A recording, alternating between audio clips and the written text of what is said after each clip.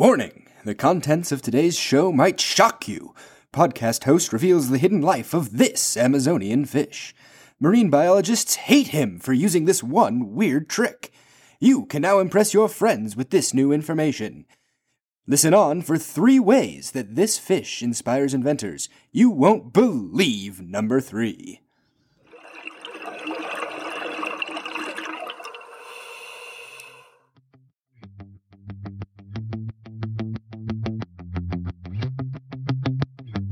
Oh hey, I didn't see you there. You're listening to Biodiversity, the podcast about pelagic paradigms and coral curiosities, where we bring the best in flippin' fun fish facts straight to your ear holes. It's like we're the delivery drivers of peer-reviewed aquatic science, the Grubhub of fish food for your mind, the DoorDash of dope decapods. Here on the show, we examine the weird, the wacky, and the wonderful diversity of life that lives under the crashing waves of our blue home. Using cutting-edge science as our guide, we dive deep into both the common and the rare, the exotic and the ugly. So tune in for the tuna, stick around for the scorpionfish. Let's descend.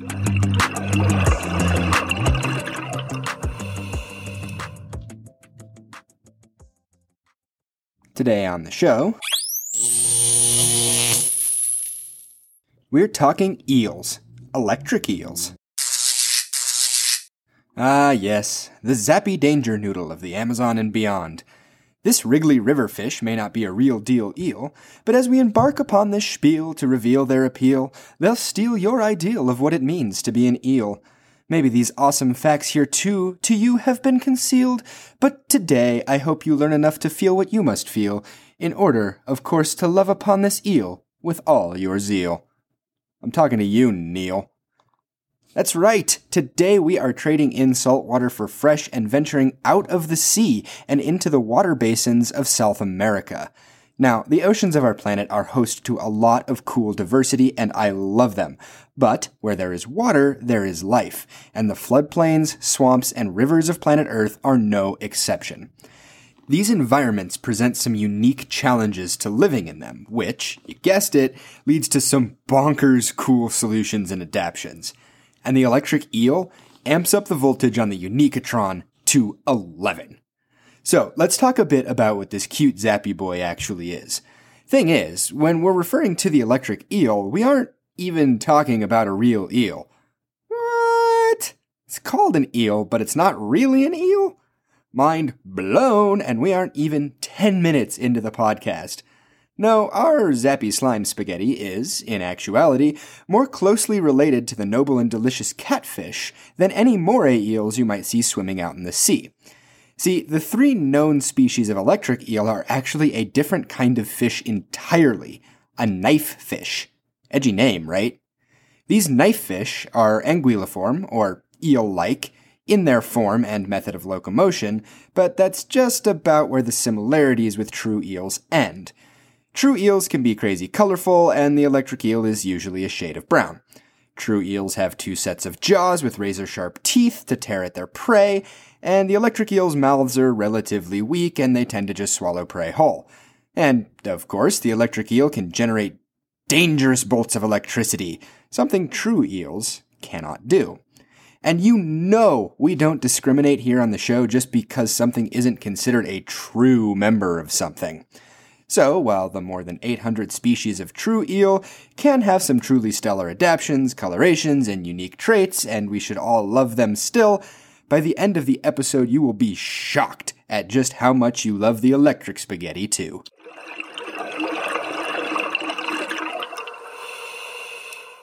Up until 2019, a mere few years ago, there was only thought to be one species of electric eel in the whole wide world. One species unique to its own genus. But that all changed when the scientists attacked.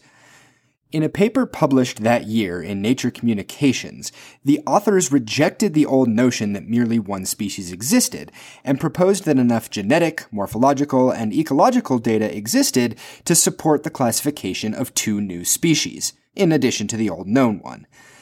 These 3 now described species are the original species, Electrophorus electricus, who was described by Linnaeus, the father of taxonomy himself, back in 1766, and the two new ones, Electrophorus viri and Electrophorus voltai.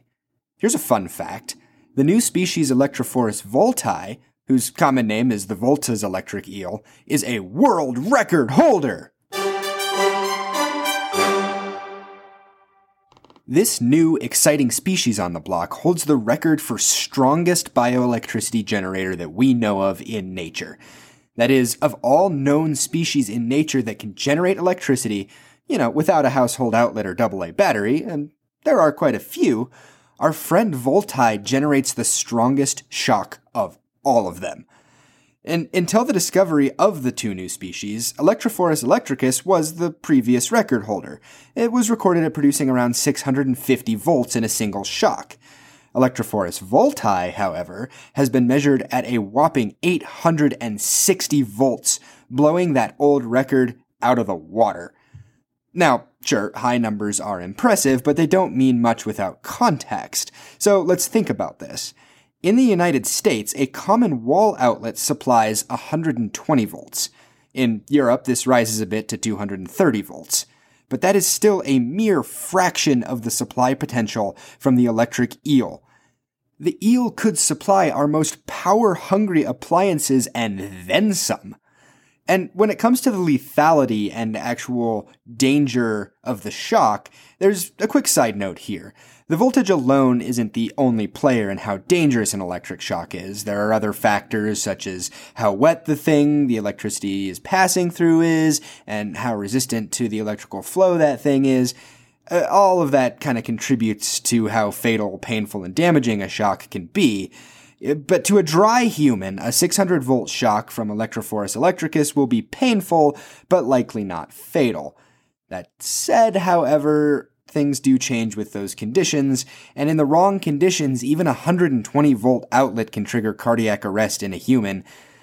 And Electrophorus volta can supply more than 7 times that amount. That is absolutely crazy. Now, strength aside, all three species can generate and use electricity for both sensory purposes as well as predatory ones.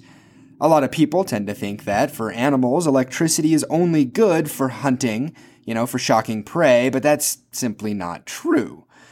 Just like it is for us humans, electricity is a multi-tool for the eel.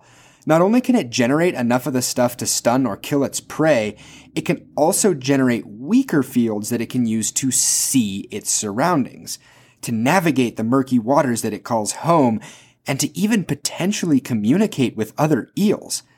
That's because it is also electroreceptive, meaning that it can sense and see invisible electric fields. Now, there are a lot of animals out there, on the order of thousands, that are electroreceptive in this way, but a significantly smaller number of animals are capable of bioelectrogenesis, that ability to make your own shocks and your own fields. And electric eels, yeah, they do both, and more. So not only can they do this high-voltage, heart-stopping electrical cannon, they can purposefully generate and use lower-voltage shocks and fields too, which have many mind-boggling applications. Like I said before, these fields, when combined with the electroreceptive sensors on the fish's head, they can sense the size, shape, and even texture of their surroundings and also use it to communicate with other fish. And they do have a few even crazier powers with these fields, but I'm going to save those as a little bit of a surprise for later. I'm so mean, I know, but you're just going to have to keep listening if you want to know. In the meantime, here's a fun fact that definitely won't keep you up at night. Us humans will never know what it is like to sense and to see with electroreceptivity. These eels and thousands of other animals can see electricity and we just can't, and we'll never know what that's like. We just have to imagine, and we have to live with that.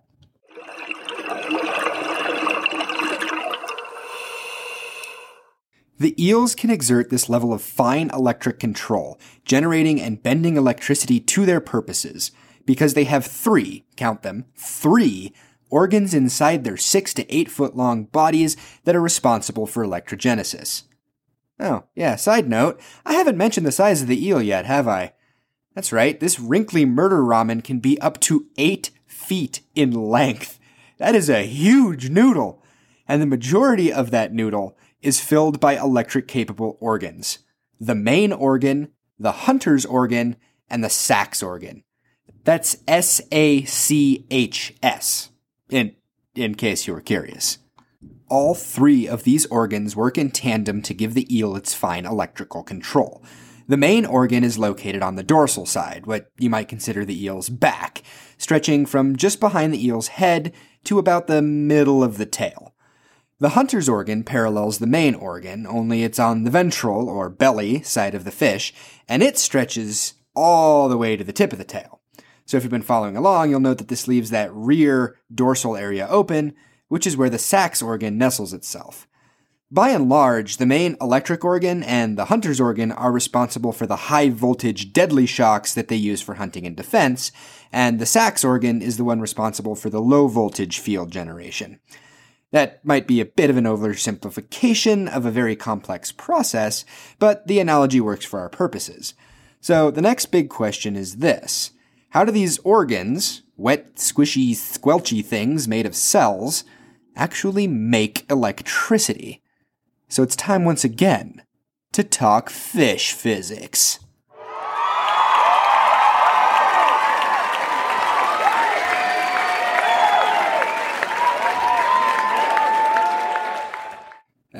This is becoming a theme on the show, but I just can't help it. It's just so exciting. Fish physics, 153% cooler than regular physics. Tell your friends. Sorry in advance, but this one is a little term heavy, so, dust off those school-age flashcards. Electricity is a huge and complex topic, but for now, let's remember the following. It all starts in the presence of an electric charge, either positive or negative. The simplest building blocks of matter, like the elements that make us, can have a charge. An electric current is generated when those electric charges actually get off their lazy bums and move. Technically, that flow of charge called current is kind of the deadly stuff, not voltage by itself. Okay, whoa, that's kind of confusing, so let's get our heads around this for a second. For this discussion, it's useful to think about electricity as a whole as kind of like water in a hose. Voltage is kind of like the supply of water or the pressure of the water coming through the hose, while current is the actual rate of flow of the water actually going through and coming out of the hose. That current is determined by both how much pressure, or voltage, is coming through the hose, as well as how much resistance is slowing that flow down. Put them together and bam, you get a measure of how deadly the shock actually is, that current. So in this analogy, low current is kind of like being blasted by a garden hose, while high current shocks are more akin to the ouch of being hit with a pressure washer. So while higher voltage usually means more current, more ouch, that's not necessarily always the case. So that's how it works in batteries and electric circuits, but what about biology? I mean, the episode is about an eel, after all, not about how to wire your house. Well, like I mentioned before, electric charge is a basic property of matter. That stuff that we're made of. So those basic building blocks, again, the elements of the periodic table, can be either positive or negatively charged, depending on their makeup of protons and electrons. So the basic building blocks that make us can just be electric intrinsically. Following along so far.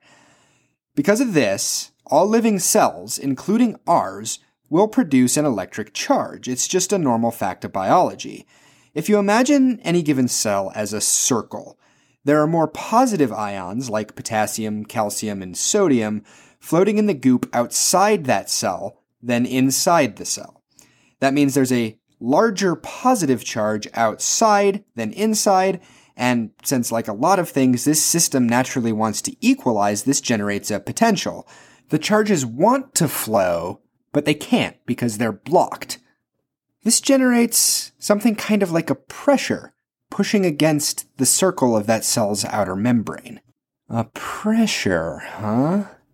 Okay, review time. What's the term for the quote-unquote pressure of the electric system? If you answered voltage, you might have a promising career as a physicist or an electrician. In physics, voltage is technically defined as the difference in this electric potential from one point to another. In this case, cell voltage is measured between point A, inside the cell, negative, and point B, outside the cell, positive. Our human cells, just like the ones inside you, have a resting voltage of about 0.085 volts.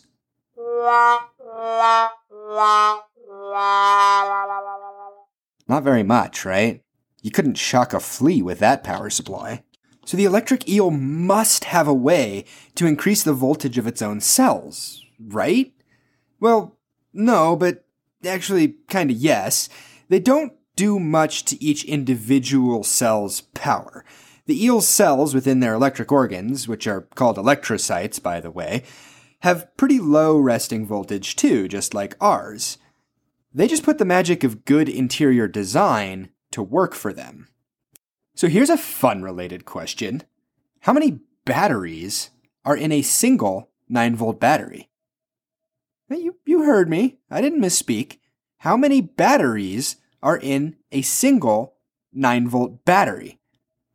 Well, it's just one battery, so it's just got to be one, right?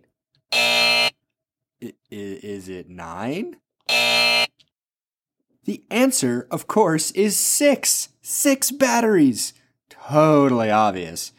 Truth is, if you look at a standard 9-volt battery, peeling back that hard casing, it's not actually one cell that produces all 9 volts. Most commonly, it's actually 6 individually wrapped 1.5-volt batteries all connected together inside the casing. And if you add up all 6 instances of 1.5 volts, bam, 9 volts. Since they're connected in the right way, positive end to negative end, they are connected in series, and they add all of their voltages together to get a cumulative total. Science, baby. So back to the eel. As it turns out, they do the exact same thing. You can think of electrocytes in these fish as tiny, fishy batteries, but unlike our absolute mess of cells, electrocytes are stacked in these incredibly long chains. So while each cell alone might be weak, with thousands stacked together, they are mighty. Mighty enough to add up to that 860-volt shock. So, with all the pieces in place and the electrocytes stacked as they should be, it's time for the crescendo of this piece, the actual electric shock itself. Voltage is all well and good, but at the end of the day, the eel needs movement of the charges. It needs current to get the shocky show on the road. And the chain reaction of this shock spaghetti's guts is pure poetry in motion. So when the eel wants to shock, its brain will send a signal down the eel's nerves to the electrocytes. When that signal hits, functionally, little channels open up across the cell membrane, allowing all those positive ions that were floating in the goop outside to rush to the inside of the cell. This causes a shift. Instead of negative inside and positive outside, one side of the cell becomes negative and the other side becomes positive, just like a battery. That movement of charge now becomes possible. Eager electrons move across the cell to try and equalize the charges. And with the movement of that electric charge finally happening, we have current. Do this with all of those electrocytes stacked together, positive to negative like batteries in a flashlight. They provide an additive high supply of voltage, meaning a massive current, and bam! Zappy, shocky, fishy dinner. These same physics come into play for the sensory applications too. Using the same arrangement of electrocytes and existing charges, the eels can generate a cohesive and constant electric field with less power. It's constantly going, but only on the order of a few millivolts. Disruptions in this field is what those sensors on the face can pick up, and how they can use electricity to sense their immediate environment and communicate. Some eels even use this in courtship and mating. I mean, I've heard of sparks flying in romance, but these eels just had to be extra about it. Now, all of that electricity coming from the fish isn't just a danger to potential prey. Electricity is a powerful weapon that can even endanger the eel itself. I mean, you'd think when wielding such a potent force, you'd figure out a way to be 100% immune to it yourself. But the truth, just like the rivers that they call home, is muddy. In a twist of fate, electric eels can actually shock themselves. When some eels discharge their shocks, you can see them visibly flinch. But science speculates that there are ways that the eel reduces the damage, from its sheer size to special insulating proteins, to how the eel actually positions itself when it shocks to try to keep the vital organs out of the way. I mean, after all, if a shock from an eel could potentially stop a human heart in the right conditions, it's not hard to imagine the amount of damage that they could do to themselves. So, with great power comes great... Oh.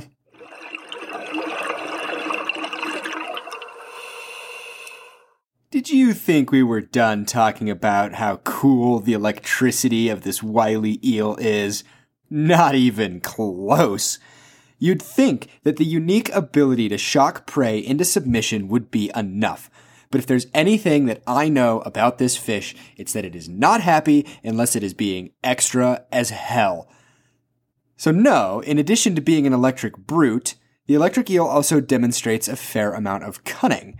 And by cunning, I mean that it can literally reach into the nervous system of another fish and control it like a puppet on invisible, zappy strings. And that's not really an exaggeration either. Studies into the hunting ability of the electric eel show that there are two sides to the electric coin.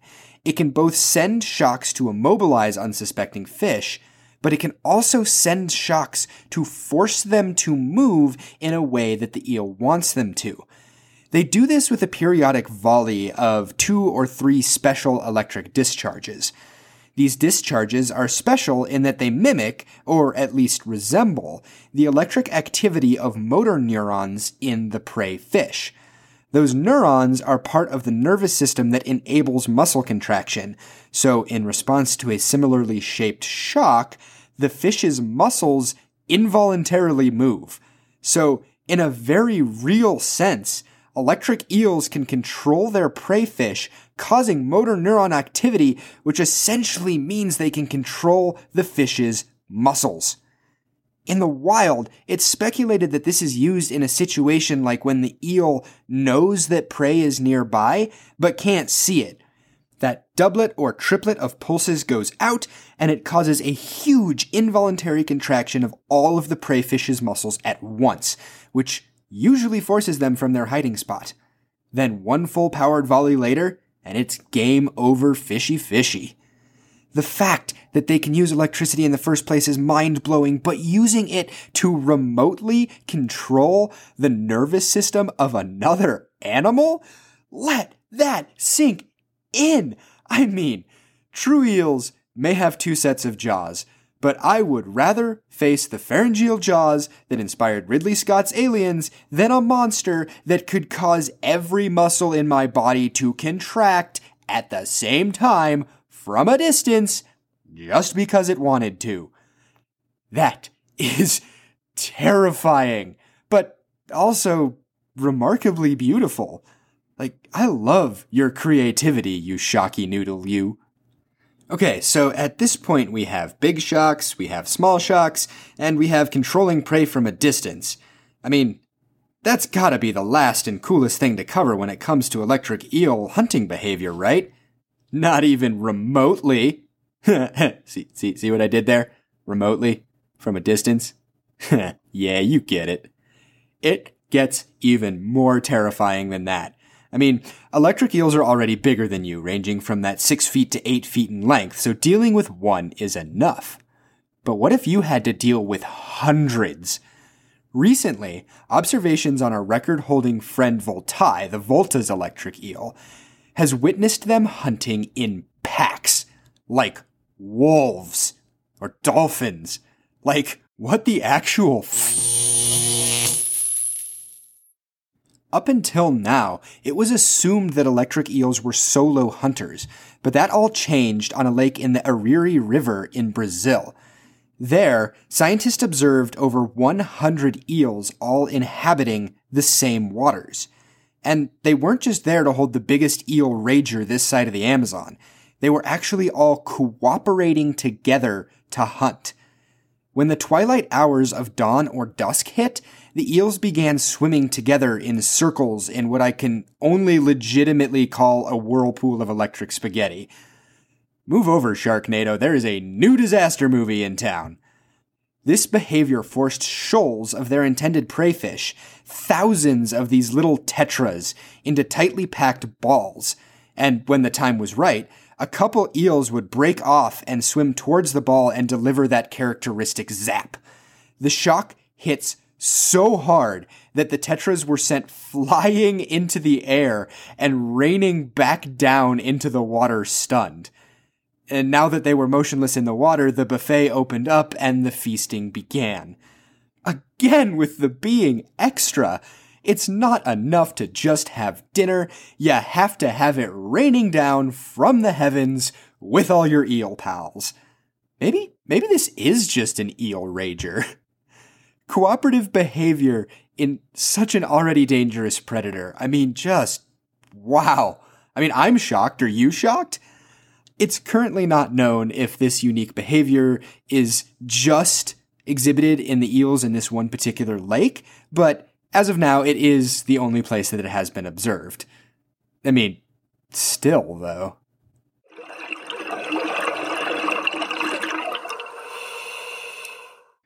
Alright, they might be called electric eels, but electricity isn't the only crazy thing about these fish. Here's another way that they break the fish norm. Electric eels don't really have functional gills. A fish without gills, breathe that in for a second. I mean, they have them, but they don't actually work to pull oxygen from the water, so they can't actually breathe water. They're air breathers, like us. They actually have to return to the surface to gulp air every few minutes, and to do that, they have lungs. Kind of. Okay, this bit is absolutely crazy to me.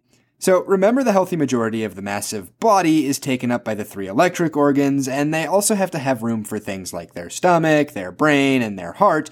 This body plan isn't super conducive for big old air sacs how we think of lungs. I mean, literally the only place that the lungs could potentially be is in the head, and I don't know about you, I don't want no inflatable life balloons up near my brains. So Mother Nature decided to think outside of the box and did away with the whole balloon concept entirely.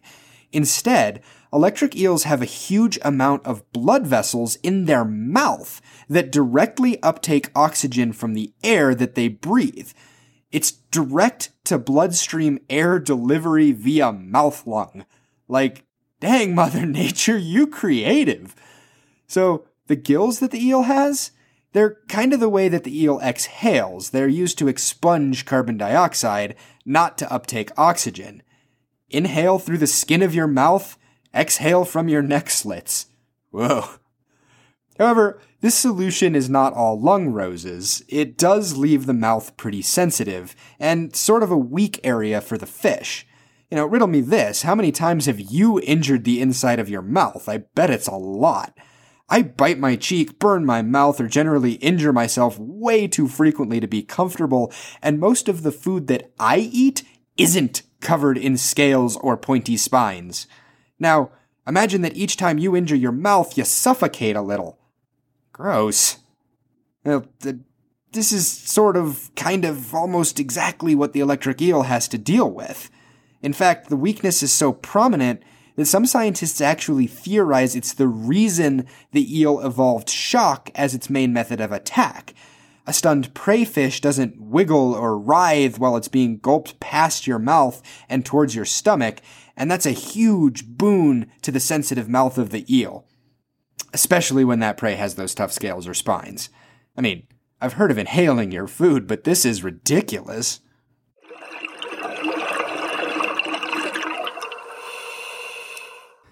Considering the wealth of knowledge that we now have and are still discovering about the eel's hunting lives, what kind of things do they get up to when they're not searching for food? Well, it turns out not a whole heck of a lot is known about the life cycle and behaviors outside of the hunting realm. Something about it being kinda hard to observe a fish in naturally murky, dangerous waters, especially when that fish is nocturnal. I mean, do you want to be out in a river filled with electric eels in the middle of the night? I mean, I do, but I already know that I'm weird. So, with as difficult as they are to actually study, it's truly a gift that we know what we do. And we do know a little bit about their reproductive habits. It seems that spawn times are related to the wet and dry seasons of rain, with most observations putting spawning during the dry season or right at the start of the rainy season. And the males put in a surprising amount of work. The current story goes like this. The female is thought to be a fractional or batch spawner. That means that several times during the dry season, she'll release a batch of eggs, which the males will build a nest for. And they do it with the utmost love and care, with their own saliva. Once the nest is built and well hidden from any would-be eel-eating predators, the male will actually stick around and guard the nest and defend it with gusto until the rainy season, when the fry will presumably hatch. Behavior after this is largely unknown, but it is assumed that the males are also the ones that provide parental care if there is any to be performed. This is a species with a rather high fecundity, meaning that the average female can lay between 1,730 and 3,063 eggs in a year. That's a lot of little eels. Papa's got his non-existent hands full. Beyond that, there doesn't seem to be a lot of consensus on how these animals meet, mate, or travel. More mysteries for science to investigate. But whatever it is they do it pretty well. They're currently quite abundant through their range in South America and are listed at least concern on the IUCN Red List of endangered species.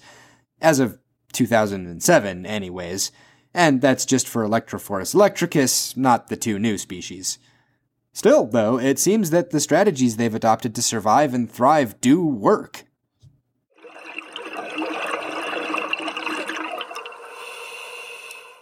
It wouldn't be a biodiversity discussion without talking about the relationship that these special fish share with us humans.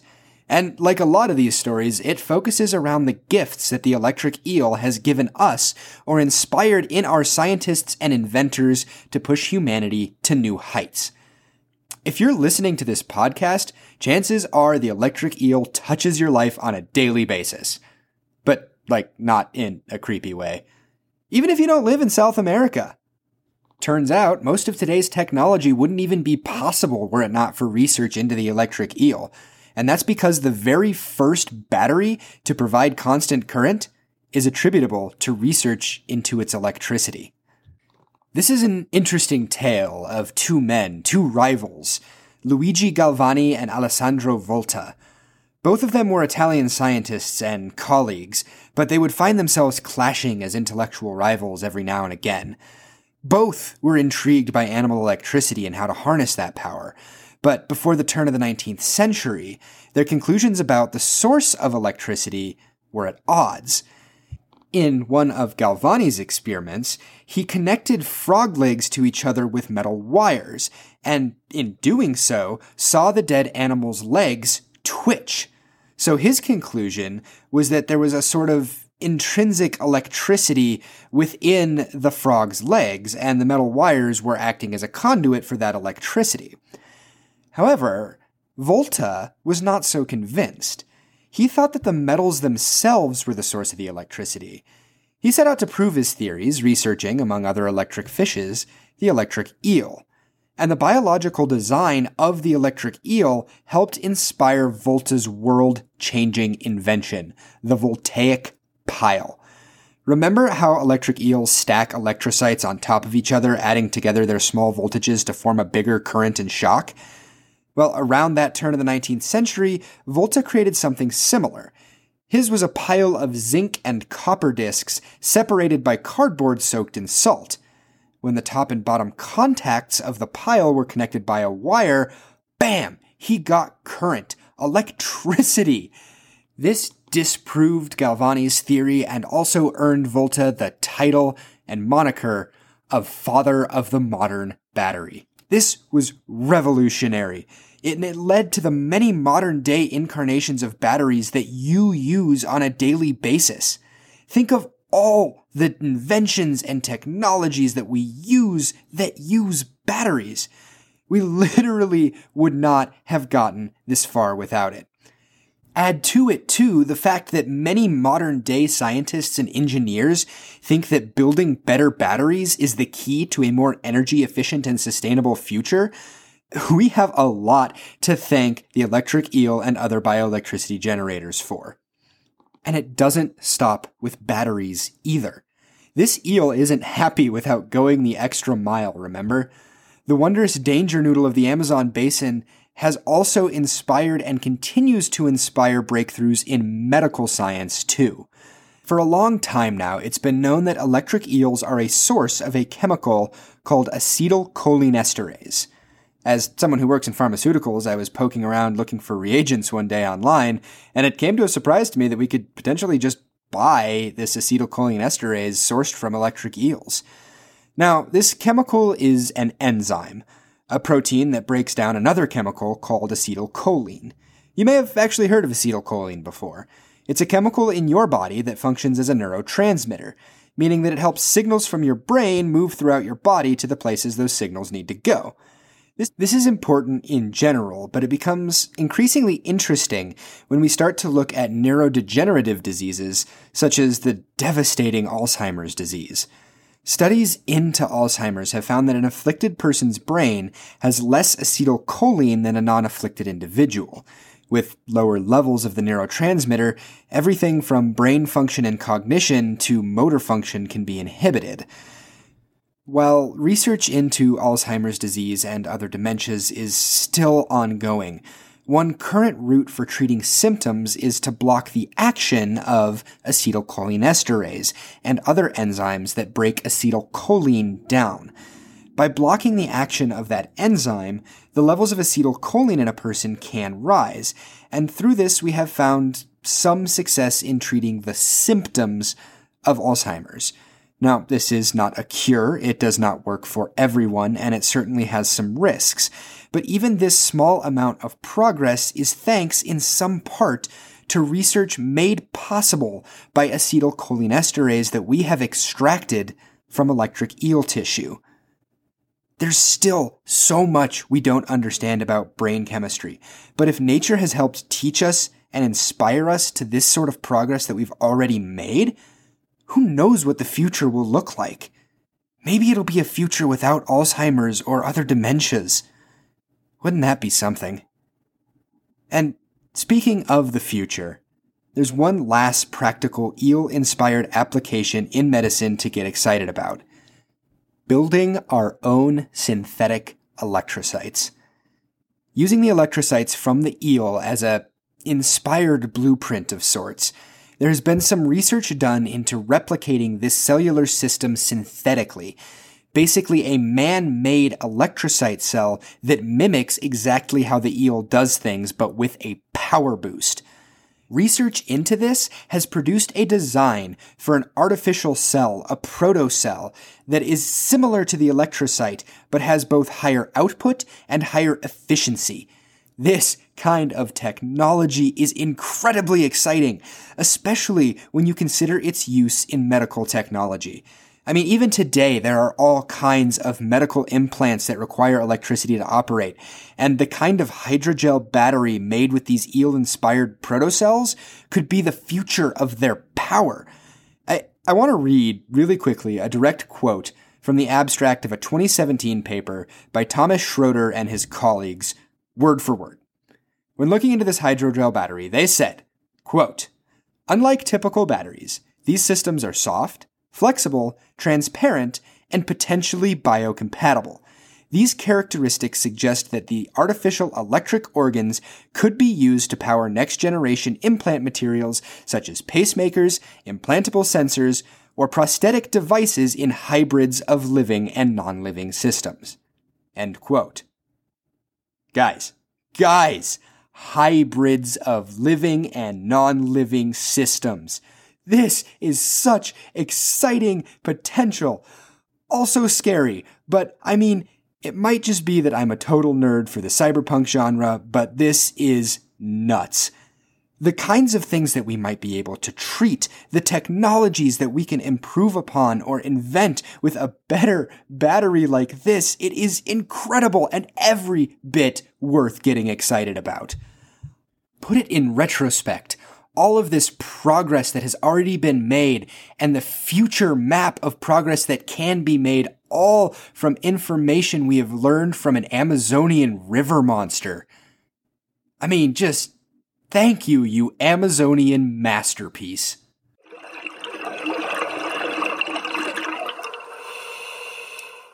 Now, I know what you're thinking. You're thinking, I want to thank these amazing creatures for being so cool, but I can't hug one to express my gratitude. No? Just me?